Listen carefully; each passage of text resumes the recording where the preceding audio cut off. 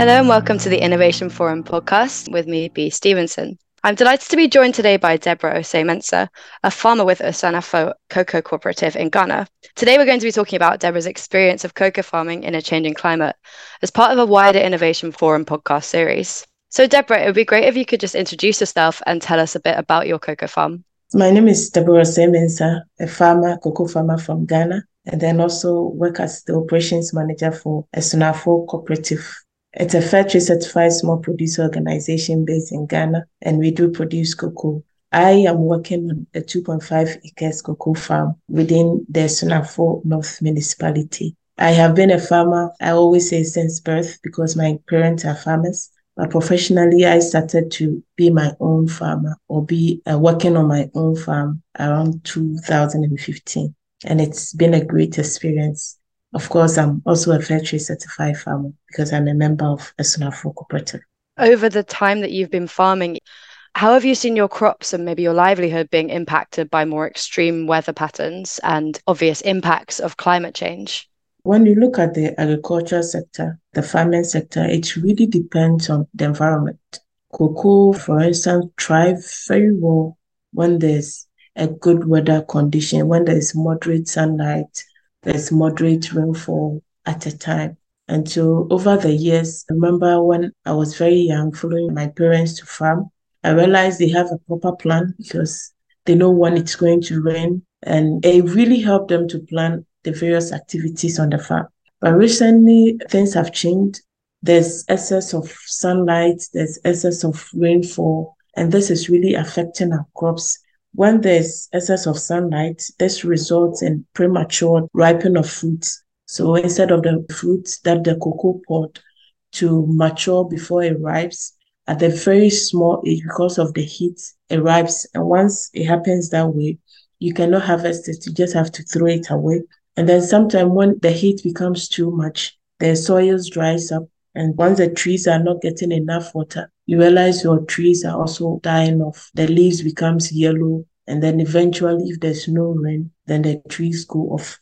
And so when this happens, the farmer ends up losing a lot of productivity. And then the other end, when there's excess rainfall, there's so much diseases because under the trees it's very cool.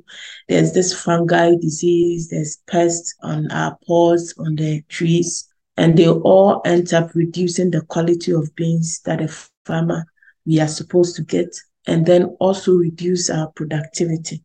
Once a cocoa is about 30 years, the productivity naturally reduce, and so the farmer will have to replant. But if you want to replant, now because of the heat, the survival also becomes risky. It's very difficult to get 100 or sometimes even 80% of your young plant surviving. We fear the sustainability of our cocoa. It's also at risk. And then when you are talking about, we're also looking at the food security. If we are not able to plant new ones, if the new ones are not surviving, then in the next 20 years, those we are harvesting now will not be able to produce much. And so there, it will be difficult to also get the food that people around the world also depend on us for. So these are some of the causes and impacts we are having from the climate recently. With all of these impacts, research has definitively shown that women are disproportionately impacted by climate change, especially in the agriculture sector as well. Have you seen women farmers being impacted more than men or differently to men at all? And what would this look like? As a woman farmer, I think I've experienced this. Agriculture itself, it's a hard-working field. It needs a lot of labor. And so when you compare the strength of a man and a woman, which is not the same, it becomes very difficult for a woman to undertake most of the activities on the farm. When we talk about weeding, sometimes you can weed, but not to the extent of a man. We talk about pruning, it's a bit difficult for women to do the pruning of themselves. And so I was calculation, you realize the woman activities, they have to depend on labor. Like I talked, there should be a labor work, then a spraying of the farm, some of the maintenance, a woman will have to depend on labor, and that costs a lot. But at the end of the season, the price is the same. The price is the same for a man, the price is the same for a woman. And so if you are going to calculate the profit you realize women will have less profit because they invest more. But if a man, they are able to do most of the management practices and depend less on labor. And so at the end of it, you realize they have more money as profit. And some of the machineries and other inputs used on the farm is not women friendly. It's very difficult for a woman to carry a spraying machine or a pruning machine. And so you have to hire a man labor, but men can do this. And so these are some of the difficulties women face in the industry. So always we are seen at the losing side because the little you get as a price, you have to invest more. And then you have less to take care of the house and then of yourself as well. Are you able to adapt to less predictable seasons and weather patterns in any way? And what are the best ways that you've been able to do that? As a fair trade certified producer, one of the benefits we have is the numerous trainings and guidance we get from fair trade and then also other partners and stakeholders. As a farmer, consistently we receive training on adaptive measures where we are taught to plant more trees in our cocoa farm to serve as a shade, where we are advised when to spray the farm. We are advised on the various management practices to prune the farm well so that when there's excess rainfall, there's chances for air to circulate well and then the little sunlight you get to shine so that most of the diseases will not affect your plants. And so we have the trainings and that is really helping us to adapt in our own way. And then also with the premiums we receive, we are able to do a little investment into our farms. Some of the labor costs, because if 20 years back, you have to weed your farm like twice, now you have to do more just to make sure you are ahead of any climate impact. And so with this premium received, we are able to invest. And then also we have other stakeholders coming in to also support us with adaptive practices that farmers can do to protect our crops and then have enough productivity to support us.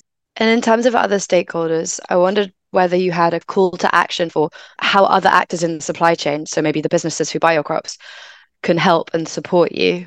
To other buyers, what we want is for them to commit in paying a fair price.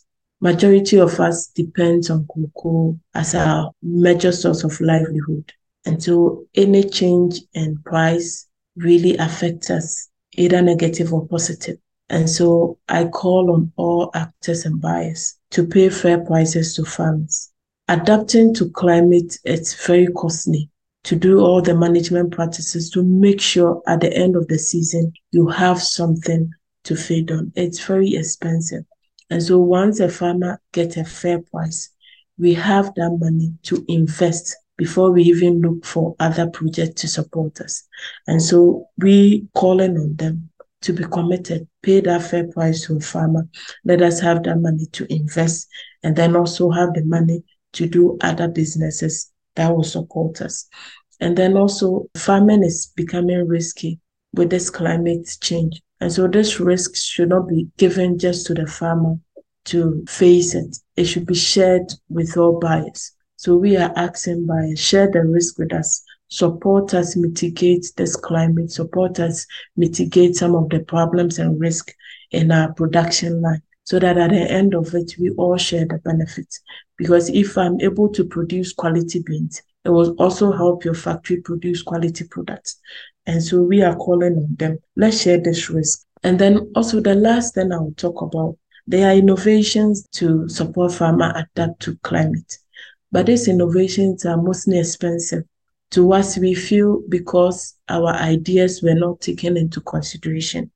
And so they even come, sometimes it cannot be even implemented, or you have to find it very difficult implementing it at the local level. And so we are calling on buyers, when you want to come up with innovation for policymakers, government, please sit with us, have a meaningful engagement with us, know what is going on, know what will work within our areas, so that when we come up with an activity, a machinery, or any innovation, when we bring it down to our farmer level, we can work with it and we can earn a good resource.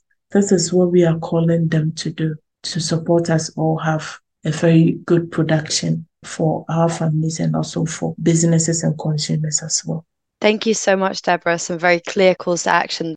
Thank you for sharing your experiences and your thoughts on the podcast. Thank you for having me.